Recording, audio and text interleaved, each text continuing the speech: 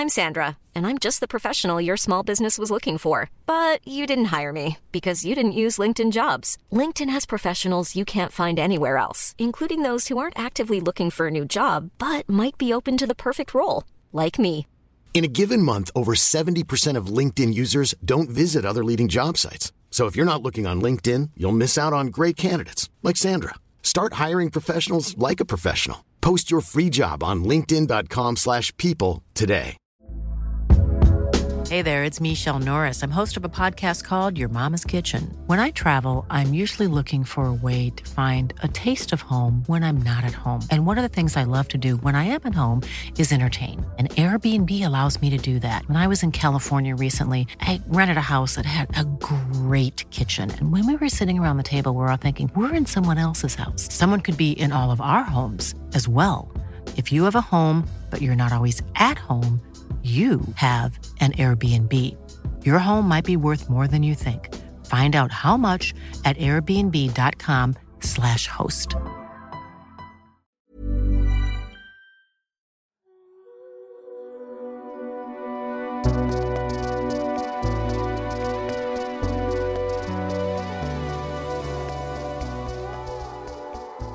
Hello and welcome to Book Off, the literary podcast with a difference. I'm Joe Haddo and will be the ringmaster for this war of the words that'll ensue a little later on. In the red corner, comedian, actor and writer Katie Brand. Hello to you. Hello. And in the blue corner, author Candice Carty-Williams. Welcome. Hi. Lovely to have you both here. Lovely that you've brought your Dirty Dancing water bottle with you, Katie. Yes. Very on brand. I am always on brand. Katie on brand. Because it is my name and also because I am just a commercial powerhouse. You really is what I am. Yes. No, I will never fail to create an opportunity to sell my product. And it's right here in front of us. Well, the thing is I've bought this merchandise when I went to see the live show of Dirty Dancing in order to write about it for the book. And I think I preferred the merchandise to the show in some respects. Stick that on your poster. No Right disrespect to the show, but still, I am a bit of a Dirty Dancing purist when it comes to the film. But I bought this water bottle and it's an ideal size off the merch stand, and I love a merch stand. And even though I feel slightly ridiculous walking around with a bottle that says "Keep calm and carry a watermelon," it's the right size bottle for my handbag, and I want to be frugal and not just buy another bottle because I'm slightly embarrassed by this bottle. So I'm owning this bottle in every way now. Very good, and I think you are, and you shouldn't feel embarrassed or any other emotion You don't about think? it. No, Okay, no. thank you. I think you should own it. Yeah. Any other emotion? Or Or any other emotion. Feel no emotion. And it's great to have you here, and Candice, it's great to have you as well. And you've been travelling recently, haven't you? You've been here, there, and everywhere. I think so. Where have I been? Where have you seen that I've been? I thought I you love went it. to Are you on the run? Just will not respond. Where do you think I've been? You tell me where you think I should have been, and I'll tell you if it was And right. I will confirm or deny. I thought you'd been off for, into exotic locations. I went to recently. Jamaica for a bit, but I was with my family, and someone was like, "That's not a holiday, that's a trip." Very much so, right. So yeah, it was very much. I took a trip. You with took my a trip, not a family. holiday. It's So, not a yeah. holiday, it's an ordeal. Yes, exactly. Oh yeah. Make the clear definition. That's there, why I don't Joe. remember because I've blocked it out. Yeah, of course. Gone. Well, look, over the next 30 minutes or so, we're going to have a chat about both of your books. We're also going to do the book off. This is where each of you get 3 minutes to tell us about a book that you absolutely love and you think we should all read. So we'll get to that a bit later on. Candice, if I could come to you first to talk about Queenie. Okay. Because, I mean, it's been everywhere this year. It's been everywhere. You must be... myself. Unlike you. It's taken a trip, not a holiday. Absolutely. But you must be thrilled at the reception. It's really nice. It's really nice. It's thrilling, but also it's not something that I'm used to or will ever be used to, I don't think, because it's just an odd thing when you're kind of like, it's a job, isn't it? So you just kind of do a job and then people start recognising you and you're like, what? So I'm kind of like, I'm from South London, so I'm always sort of braced to fight. And so when people are like, excuse me, I'm like, yeah, what? And then they're like, I really loved your book. And I'm like, oh my God, thank you so much. So it's a really nice thing. And then you get people who just come up to you and just like ask you questions about it, which is kind of, it is weird. Just out of the blue? Or Just out of the blue. Wow. Just like on the tube. Just like, why is she so annoying sometimes? And it's like, sorry about that. we're talking about the book, are we? Right, okay. Let's Yeah. Okay, cool. Yeah. Nice to meet you. But yeah, it's good. It's all good. And you began to write the book book whilst you were working in publishing? Yes. In this building? No. Oh, was it in this building? No, I just left this building. But you did work in this building. I worked in this building for 2.5 years. Wow. And I love it. It's a great time. It's a nice vibe. Yeah. It's a news building, which is a bit weird, isn't it? It's a bit weird. I met what's his face? And I'm not. It's probably rude to say, isn't it?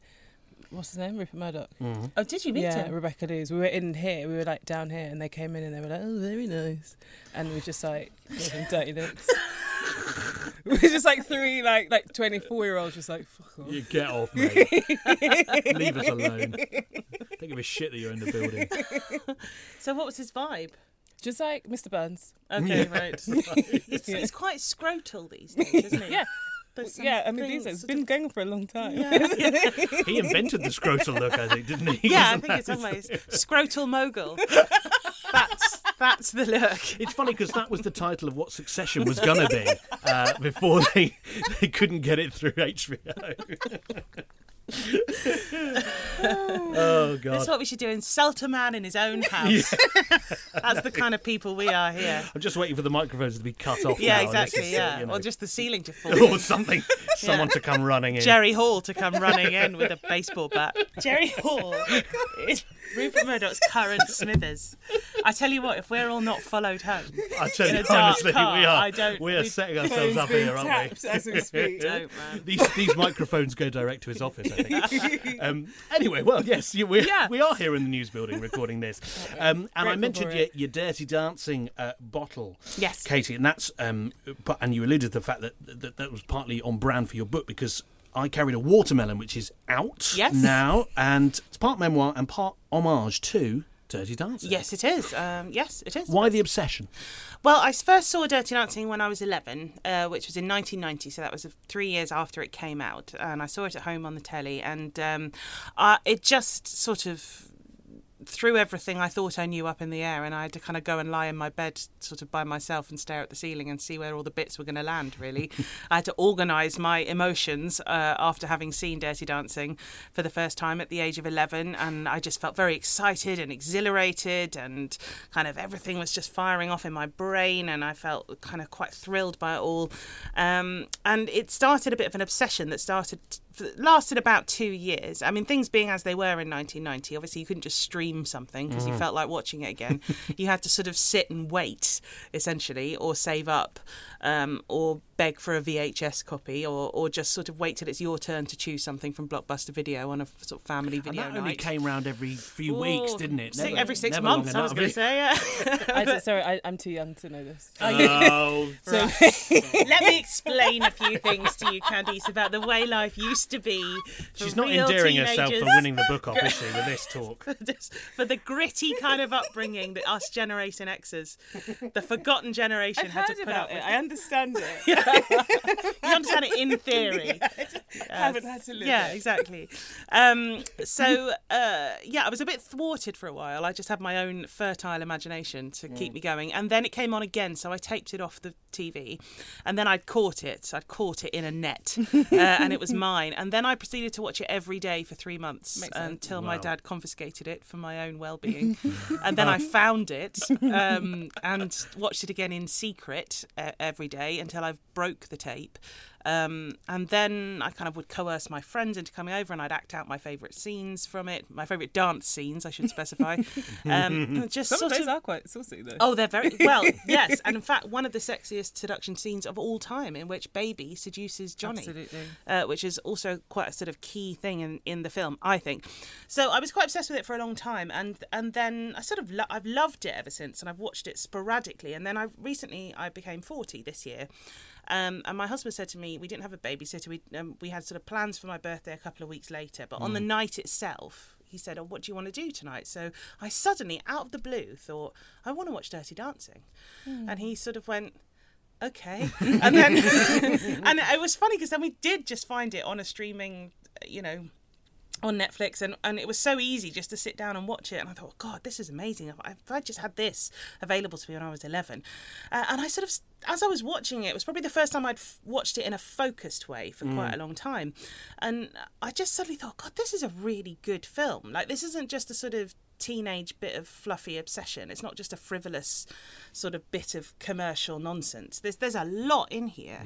And I sort of started to realise it shaped a lot of what I thought about the world, about romance, about sex, about class, about all kinds of things. And so literally within about a week after that, I thought I'd like to write a book about this.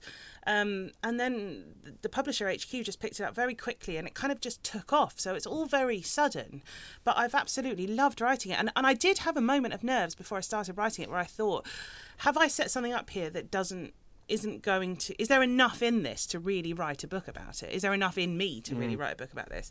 And I did have a slight nervous moment where I thought, this book's going to be more of a pamphlet. And then as I started writing, I thought, God, there's just acres and acres of stuff that I can write about in terms of myself and Dirty Dancing, and seeing my teenage years through the prism of Dirty Dancing, and also getting very obsessive and nerdy about Dirty Dancing itself. And that sense of a rite of passage film about a teenage girl, about a 17-year-old girl who makes all the action happen and takes many brave choices and defies her parents, has a moment of reckoning with her own father. Like, all of this stuff, you know, is all packed in there, and it's really informed how I view the world, I think, in a funny way. That 2-year obsessive window, 11 to 13. I mean, it's quite a formative period for anyone. Yeah, it is, of course, yeah. So that was what led to me writing this book, and I've just had, well, I literally was about to say involuntarily then, the time of my life. You will not believe that. I know. No one will believe that. But oh no, it's that awful. was so set up. It's awful. It was so I know planned. that's it now. I know. I'm never going to pull that off. But yeah, it's been a really wonderful experience to revisit it properly and to almost get sort of academic about it, and also my own memories and awful kind of cringing, embarrassing memories of what a dick I was when I was a teenager, and sort of first sexual experiences and all of that kind of stuff. So yeah, it's been great. But there aren't very many rite of passage films about teenage girls. And so in that sense, even, it's quite unusual and quite special, I think. Is there a film like that for you, Candice, that I you was just remember? thinking, the thing that I used to... So when I went to my dad's house, he lived really far away, and he had 2 films that I just would watch on repeat. One was Dancehall Queen, and the other was Blue Lagoon. And Blue Lagoon I watched a million times. Blue Lagoon, is that Daryl Hannah? No, it's... Oh no, that's Splash. That's Splash. That's It's Strong Eyebrows. Is that her name? That's not an unusual name. She's a wrestler. Strong Eyebrows. Wow. It's... I named my firstborn. What's the plot of the film? What happens? So the plot of the film is there's like a young boy and a girl. Brooke Shields. Brooke Shields. Brooke Shields, okay. Strong Eyebrows, Brooke Shields. You're right. No, you know what? I feel like I should have got that, because I think there have been entire Simpsons jokes about her having strong eyebrows. Absolutely. So in a way, it was a good clue. Thanks very much. The plot is basically a young boy and a girl are on a ship. I can't remember how they got there and why they got there. And the ship crashes, and they sort of arrive on this island, which is like a deserted desert island, with this older guy who then has to look after them. He dies, which is really sad, because he drinks himself to death, because he finds a barrel of rum also washes ashore, which is helpful. And then they just have to grow up and look after each other. And Just the two of them? Just the two of them on this island. They just grow up, and then they figure out like what sex is, and they have a kid and stuff. Wow. I know. It's really wild. What did you love about it? I like the sea, so that was really nice. And also just like watching 2 people just with no like social cues, just be like, what do we become, and just like exploring themselves, figuring things out, not exploring each other. That's not what I like about it, but exploring themselves. And there's some like weird voodoo stuff, because it actually turns out the island isn't actually deserted. There are these like really scary. Oh, maybe it's actually really racist. I haven't seen it for years, but there are these like African voodoo. Oh shit. Okay. Let's move on to Dancehall Queen then. What was that? Was it? Did you say it was called Dancehall Queen? Dancehall Queen. What was that about? Dancehall Queen was about a woman she's a street vendor, and it's set in Jamaica, and she goes to all of these. She's sort of selling drinks outside of these amazing dances, and she's watching all of these like amazing women go and dance and like make loads of money, and she's like, wait, what if I could do this? Hold on a minute. What if I could do this? And so she's like, okay, so I'm gonna like, hide myself. I'm gonna be the mystery lady. And then she like ends up like going head to head with like the main dancehall queen. I won't say what happens, but I think you can probably guess. But I think that those two films like really molded my childhood, because like my dad doesn't talk, so it was just me in those films, just like over and over again for company. I know, what I love, but why did your dad have those two films? Was it for you, or did you import absolutely them not into for the me? room? Okay. They were just his, and maybe one day we'll talk about that. Yes, maybe that could be a Is pamphlet. he still around? He absolutely is. You should absolutely only talk to him. physically, not vocally. But Kelly's, what if they're his two favourite films? And then What if he actually, loves them? And he's listening, going, "Yeah, I love that they explored themselves." That's true. And maybe he's like, I love how much he loves them. Maybe actually I do love her. I feel like we maybe opened a really rich seam of like communication between you and your Oh, father. that could be true.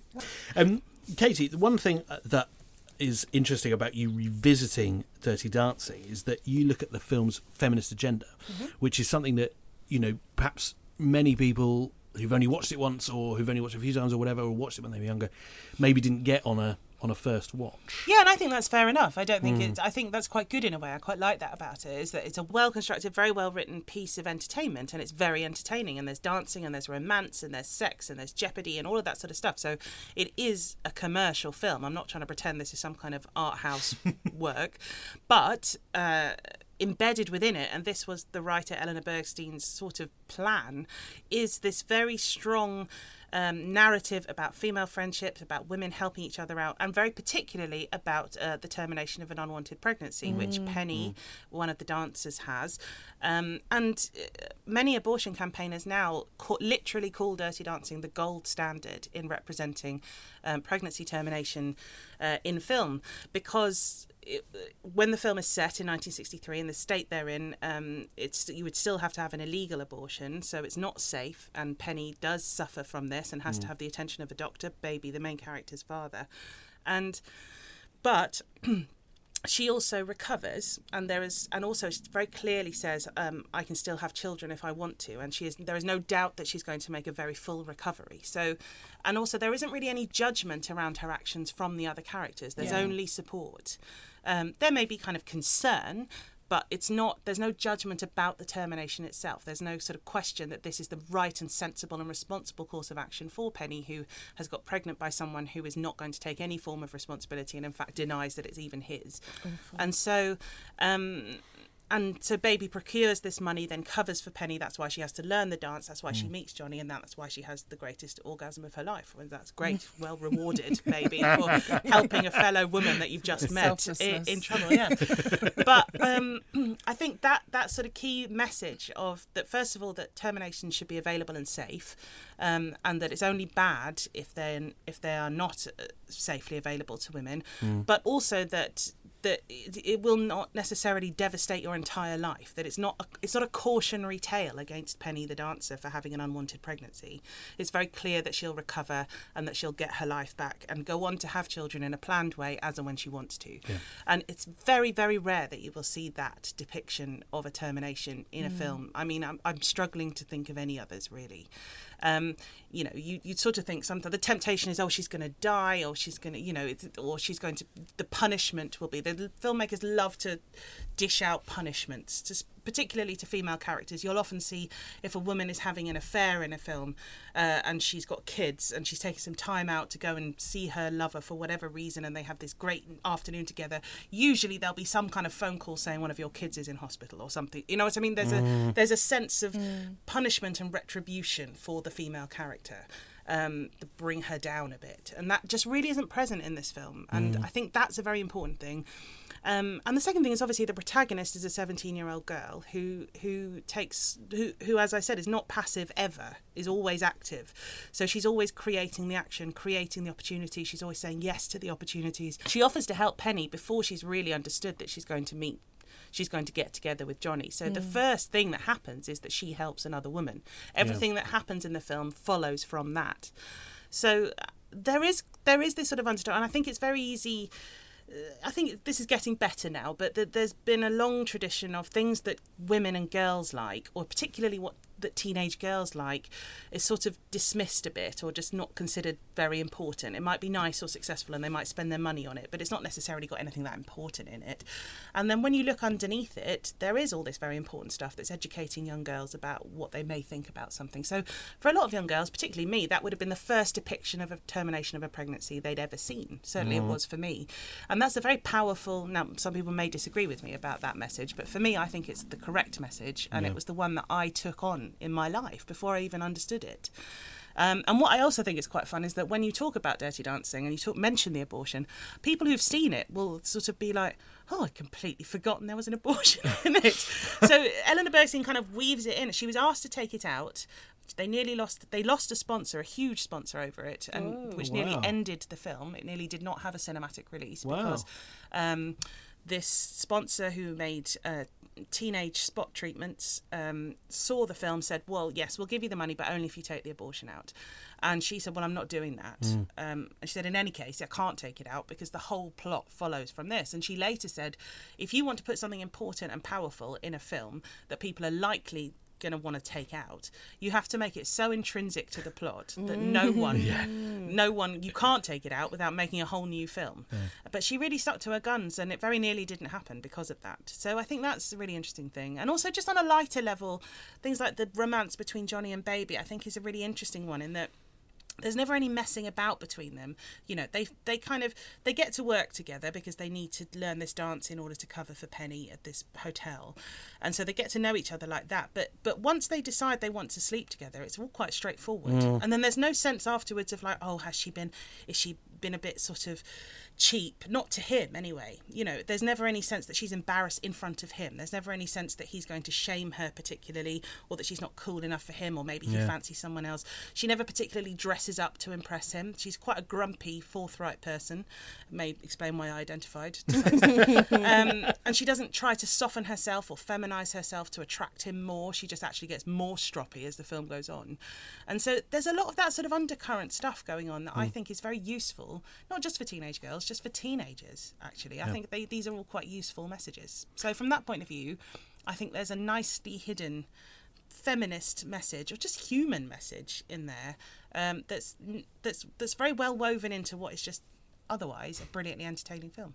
And in your book, if we come to it having never seen the film, then we get to learn a bit about it. And if we have seen the film, maybe even multiple times, we're going to get something out of it as well. I hope so. Yes, I hope so. If you're coming to read I Carried a Watermelon about Dirty Dancing and who've never seen Dirty Dancing, I applaud. Well, I'm grateful because it must mean you really like me.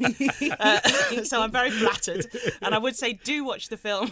Before you read the book, maybe. Well, you don't have to. I do explain the plot of the film in the introduction for anyone who hasn't seen it or needs reminding. But I also do say watch the film, or if you haven't seen it for a while, watch it again, because it's really enjoyable. So yeah, but there's lots about me in there as well. There's lots of silly stories about me that I hope lots of people can relate to, and so on. So yeah, it's all kind of packed tightly in there. Candice, you've been living with Queenie for a lot of this year, as I said, and I wonder if now is the time that you're starting to think about moving on to another book. Are you writing something? Are you leaving Queenie behind? What's happening next with you? I can never leave her behind because everyone thinks that you I'm wouldn't her. want to. People do that about women, don't they? Because I wrote a novel. Oh my God, and immediately. Yes, I use parts of my life in her. I wrote a book called Brenda Monk is Funny about a woman who's a stand-up, and just you can use bits of your own life. Anyone who's writing fiction does, but with women particularly, people will obsess about whether she's you. Absolutely obsessed. Do you not think that's the same for male writers? No. Okay, interesting. An element of it, but no, there's this kind of sense of surprise that a woman could just entirely invent a fully formed person that's got nothing to do Someone with it. actually, they were like, someone was like, so if it's not you, then how did you write that? And I was like, oh, because I've got this thing, it's called an imagination. And so like, I was like, I've got a lot of time at home, so I just thought like, what would certain characters do? And they were like, oh wow, oh that's really interesting.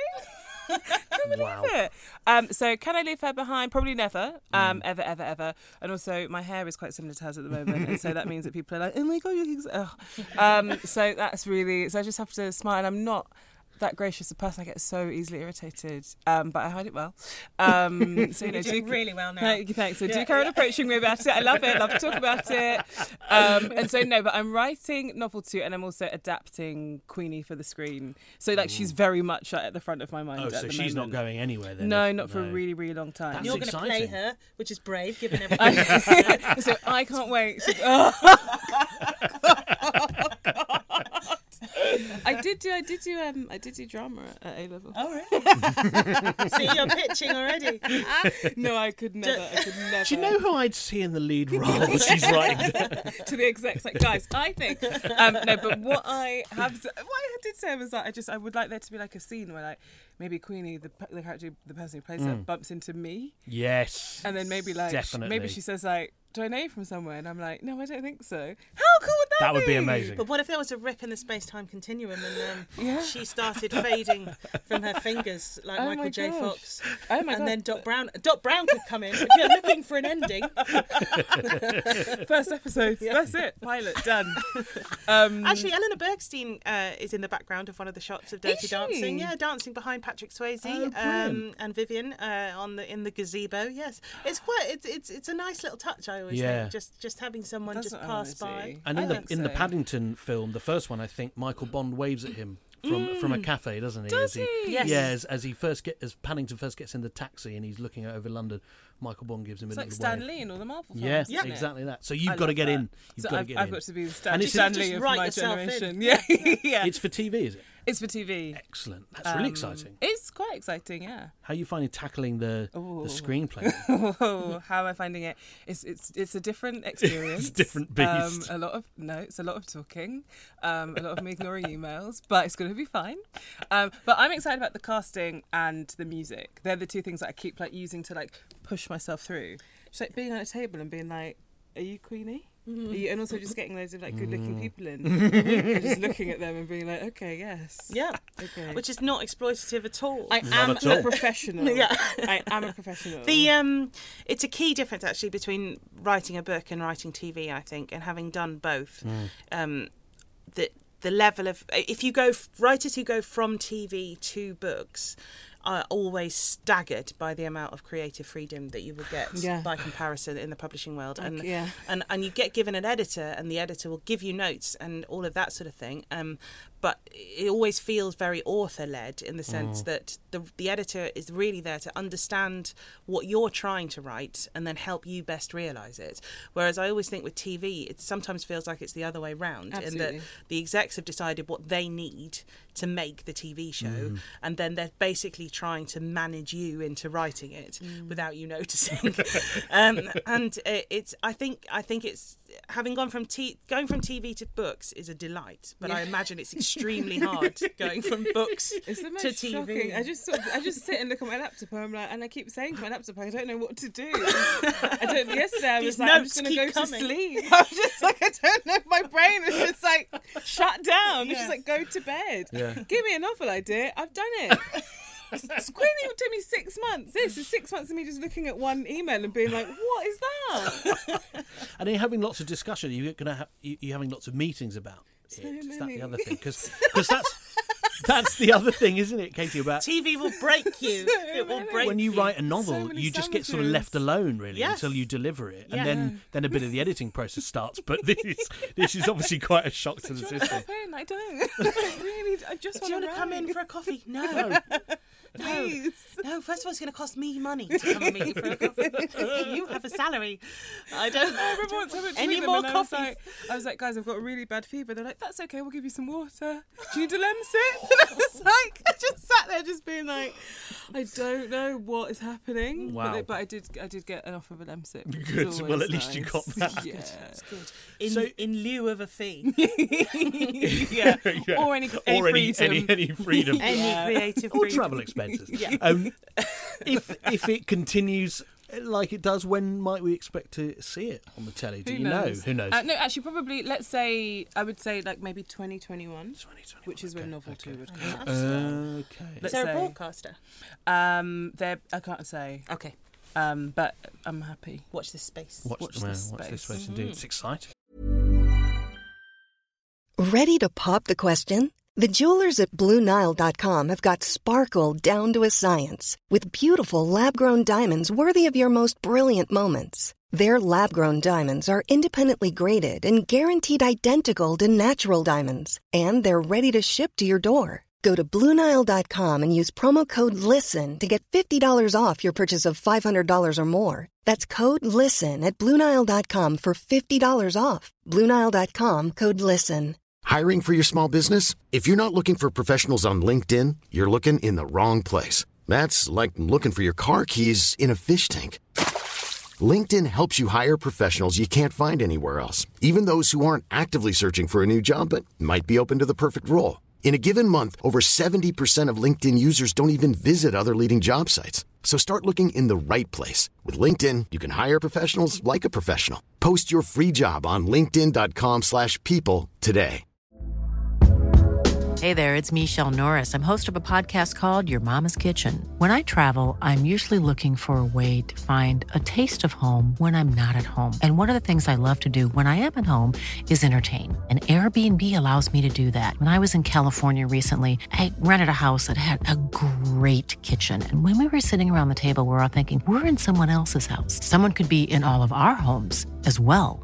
If you have a home, but you're not always at home, you have an Airbnb. Your home might be worth more than you think. Find out how much at airbnb.com/host. Okay, well, it's time for the book off now, where each of you is going to get 3 minutes to tell us about a book you absolutely love that you think we should all read. First, we're going to decide who goes first and second, and who gets honked, and who gets wrung out. Okay. So I don't know what do they mean? Well, they mean your 3 minutes is up. Right. So essentially, if you're still talking 3 minutes, I'm just going to cut you off with one of these. Am I allowed to start my own timer? You can start your own timer. I think you're the first person in the history of the podcast. Have you not had any stand-ups on before? No, that's gonna. I expect a red light at a minute and a half. Do you understand me? And then I can start doing my best last joke and wrap it up. Okay. No, this is like a whole new level. Okay, I'm not going to do a timer. I'm going to trust myself. Of course you can. Okay, I am going to do a timer. Of course you can. What's the difference between the honk and the... Absolutely nothing. Oh, you just decide. It's a pure gimmick. Okay. But you get to decide, Candice, whether you'd like to be honked or rung. Honked. Absolutely. Right, honked for you, which means, Katie, you get to decide if you go first or second. Oh, I'd like to go first, please. First, get it over with. I'm very right, pleased. okay. Can I just point out that does not mean I'm in any way prepared? Before we start, just tell us the book that you'd like to talk about. I would like to talk about The Secret Diary of Adrian Mole, aged 13 3/4, by Sue Townsend. By Sue Townsend. Yeah. Right, 3 minutes is on the clock then, and it's over to you, Katie Brand. Thank you. Well, I have read Adrian Mole, The Diary of Adrian Mole, the original Diary of Adrian Mole, probably maybe getting up to a dozen times over the course of my life, and I'm now aged 40, and I probably first read it when I was, a lot younger.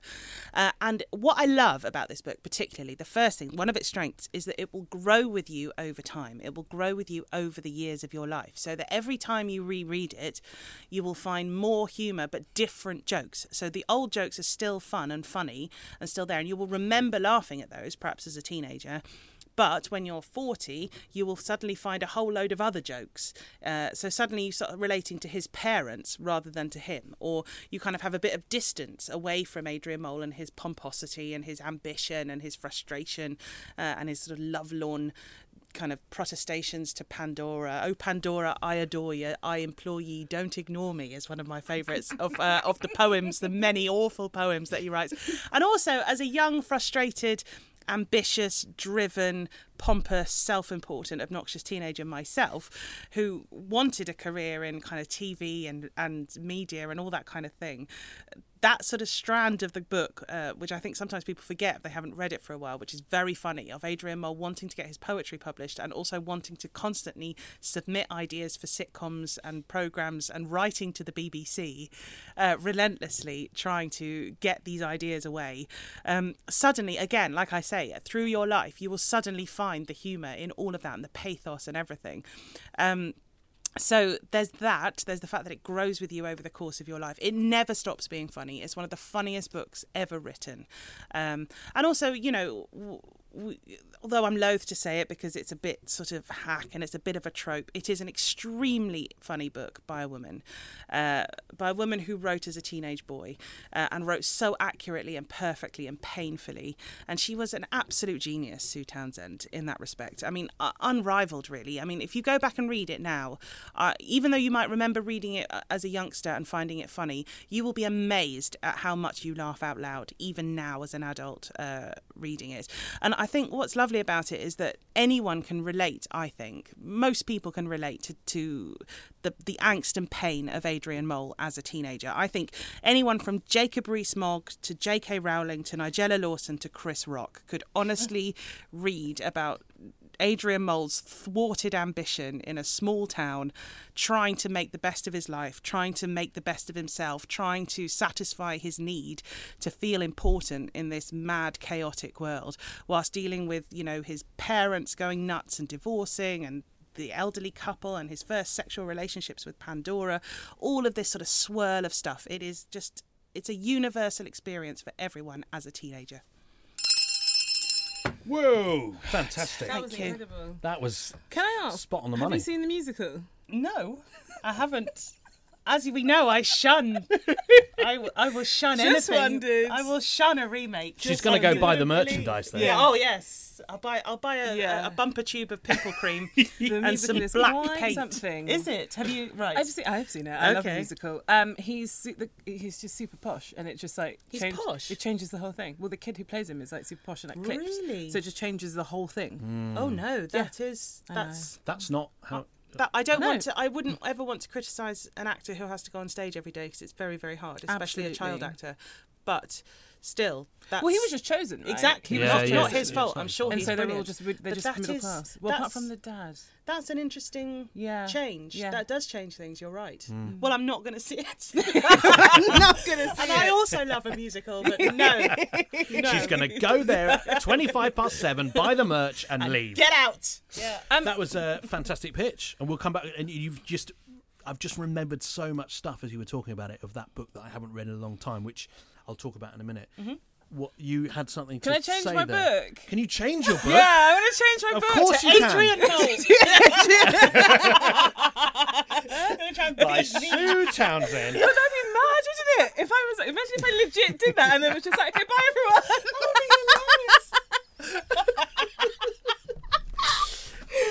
Oh, it's not that. I want to change it. So Candice has got the stopwatch up and has changed the book. So which one are we going for This is before we very start? And I'm going to talk unorthodox. slowly because I'm scared about not filling the time. So I'm going to talk about Angus Thongs and Full Frontal Snogging by Louise Renison. Okie doke. 3 minutes on the clock then. Over to you, Candice. Thank you very much. So I read this book when I was maybe 14 and it came in a, you know when you used to get like books in magazines? It came in one of those and I was like, well, what's this? And I had like, it was like Girl Talk or something.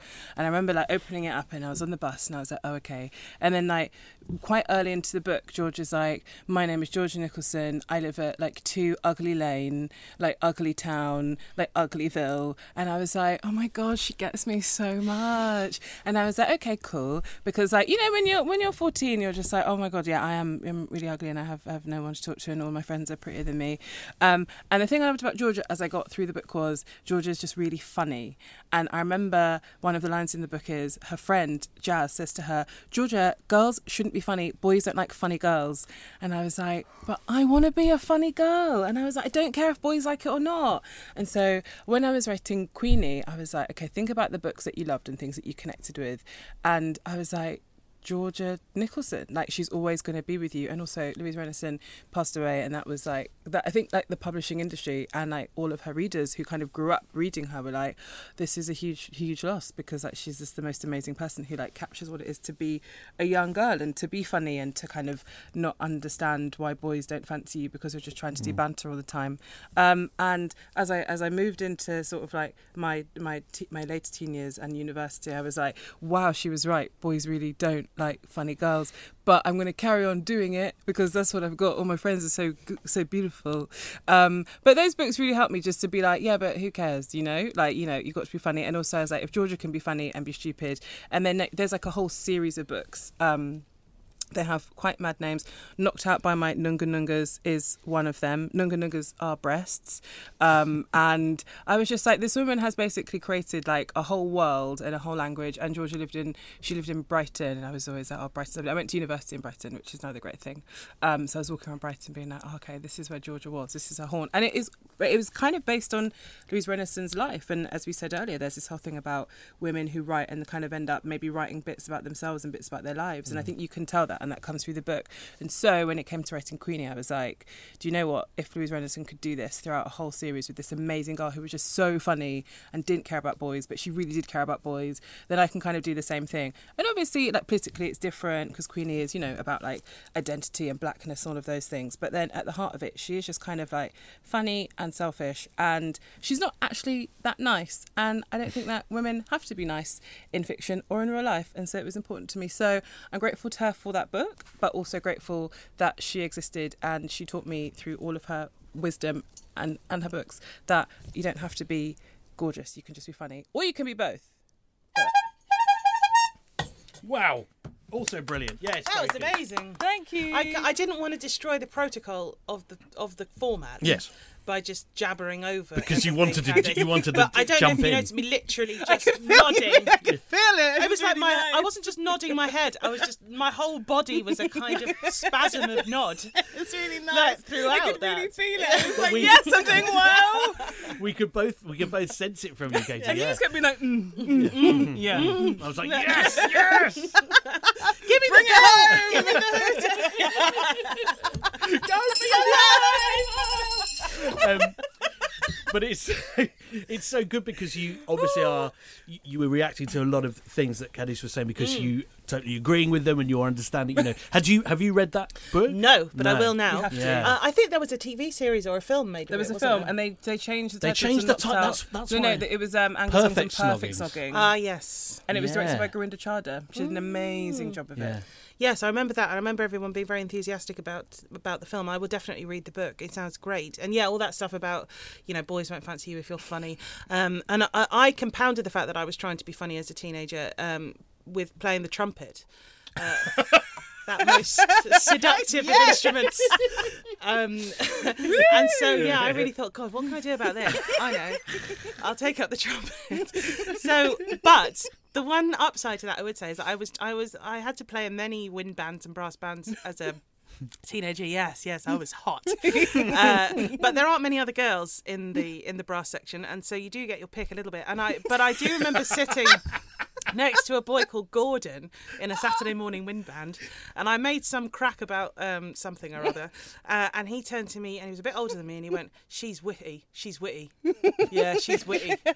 And I must have been about 12, and I went and got in the car with my dad, and I said, with some trepidation that you have to ask your parent, you have to check a new word with a parent, just before the internet. You won't know about this, Candice, but before the internet, you had to be a bit We spoke to careful people, about Candice. the words that you checked. And I had a little think, and I was just like, what does witty mean? And he sort of said, well, it'd be sort of funny, but in a clever way. And I thought, I will take that. And I will take Gordon, my fellow third desk trumpet player. So in a way, it kind of, yeah, being the only trumpet playing girl and being the kind of So funny, specific. trying to be the funny girl, I know. Seriously seductive. But he was the first, my fellow trumpet player was the first person who pointed out that I was funny, but in a kind of way that seemed like a compliment. Yeah. So yeah, but being that kind of funny Good girl, old Gordon. Yeah, good old Gordon. Thanks, Where is he Gordon. now? Where is he now? He abandoned me at the concert. Didn't turn up, Oh, and did I he? had to play the lead. Joking. I didn't know how to play wicked it. for you then. I know. Oh. Well, no, I couldn't play it. It's very exposing. They put the trumpet. It had a fanfare in it. I was used to just playing sort of low middle C's just to back up first trumpet, and he didn't turn up. I was suddenly literally that night. And we were on a raised platform with trumpets. I cracked every note. It was diabolical. So there, Gordon, you know, Oh, Gordon. like many men in my life, told me I was funny, seduced me, and then didn't turn up at the crucial moment.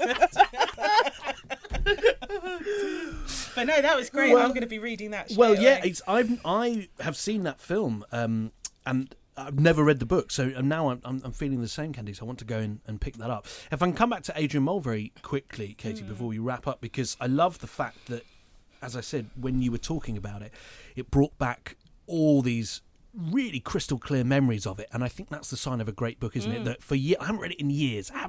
Here's a bit you'll remember. Go on. Do you remember him painting his bedroom black and having to go over it and over it and over it, but still, because it had Noddy on the wallpaper underneath the black paint, Noddy's bells were still showing through, and so he had to get himself a black felt tip pen and spend all night colouring over every bell on Noddy's hat in his bedroom. I mean, there's just these moments like that.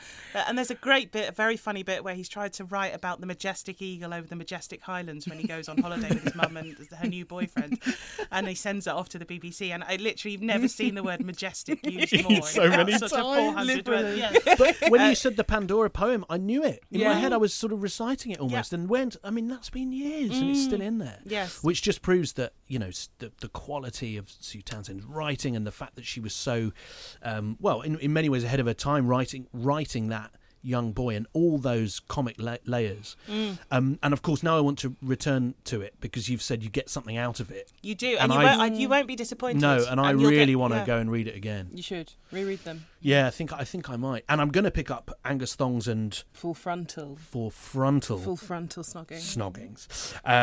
because I just want to get into this mindset because it just sounds fantastic, and I love that it, you know, in some way relates to your writing of Queenie as well, and you were channeling her a little bit and what she did for your own work, and just the fact that, as we've just discussed, you know, it made you think, well, you know, I'm going to be fun. I want to be funny. That's what I'm going to do. I want banter, and that's how I'm going to be. Banter. You know, it's all about banter. Well, I think when I went to university, you know, there were lots of guys around, and I thought, this is brilliant. I'm going to seduce all them with how hilarious I am. And again, I'm going to get my trumpet out. Yeah, if all else fails, I've got a trumpet in my rucksack. Pretty sure I can remember the last post.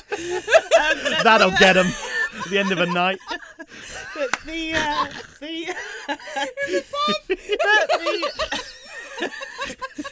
again and again, you know, you make them laugh all night, and then they go off with a sort of swishy-haired girl who didn't say anything. And what I thought was, is there something wrong with me? And then I thought, no, I'm just going after the wrong sorts of boys. And then you sort of end up finding your sort of world. And I went off and did much more comedy and found the funny boys. And, you know, it's then I was off, so to speak.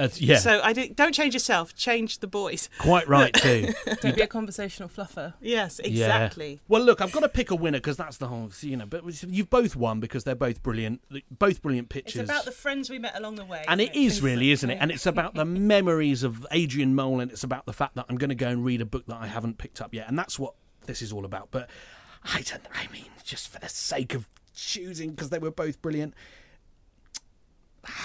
I don't think you have to choose. I'm going to... Well, okay. He does have to choose. Does he? I've got to choose something. Don't let him squirrel out of his own format. She's harsh. She's now, you know, she's given it her all, and you're going to have to choose. Come on, man up. Do it. Choose. I'm going to take Louise Rennersonholm. Right. Because I see. I feel like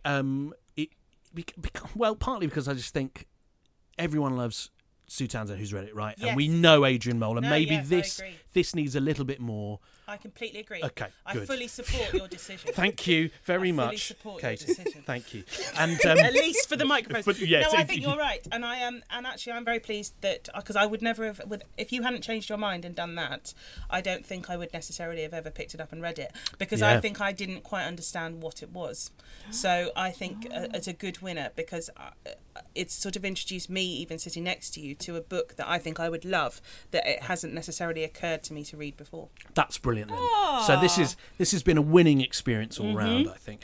And it's been an absolute pleasure having you both here. Thank you so much for joining me and for being part of it. Thank you. Queenie by Candice Carty-Williams is published by Orion. It's out now. And I Carried a Watermelon by Katie Brand is out now, published by HQ. And hey, let's continue this elsewhere, shall we? We're gonna get out of Rupert Murdoch's house now. Yep, I've got my trumpet in my bag. Oh, brilliant! Let's go. Let's tell some jokes. Hey, I've got the last post here. Thank you so much, guys. It's been a pleasure. Thank you.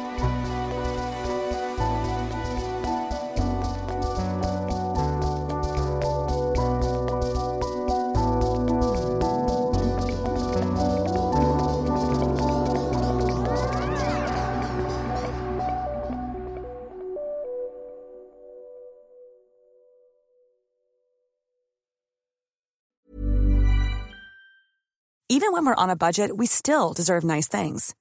Quince is a place to scoop up stunning high-end goods for 50 to 80% less than similar brands. They have buttery soft cashmere sweaters starting at $50, luxurious Italian leather bags, and so much more. Plus, Quince only works with factories that use safe, ethical, and responsible manufacturing. Get the high-end goods you'll love without the high price tag with Quince. Go to quince.com/style for free shipping and 365-day returns. Even when we're on a budget, we still deserve nice things. Quince is a place to scoop up stunning high-end goods for 50 to 80% less than similar brands. They have buttery soft cashmere sweaters starting at $50, luxurious Italian leather bags, and so much more. Plus, Quince only works with factories that use safe, ethical, and responsible manufacturing. Get the high-end goods you'll love without the high price tag with Quince. Go to quince.com/style for free shipping and 365-day returns.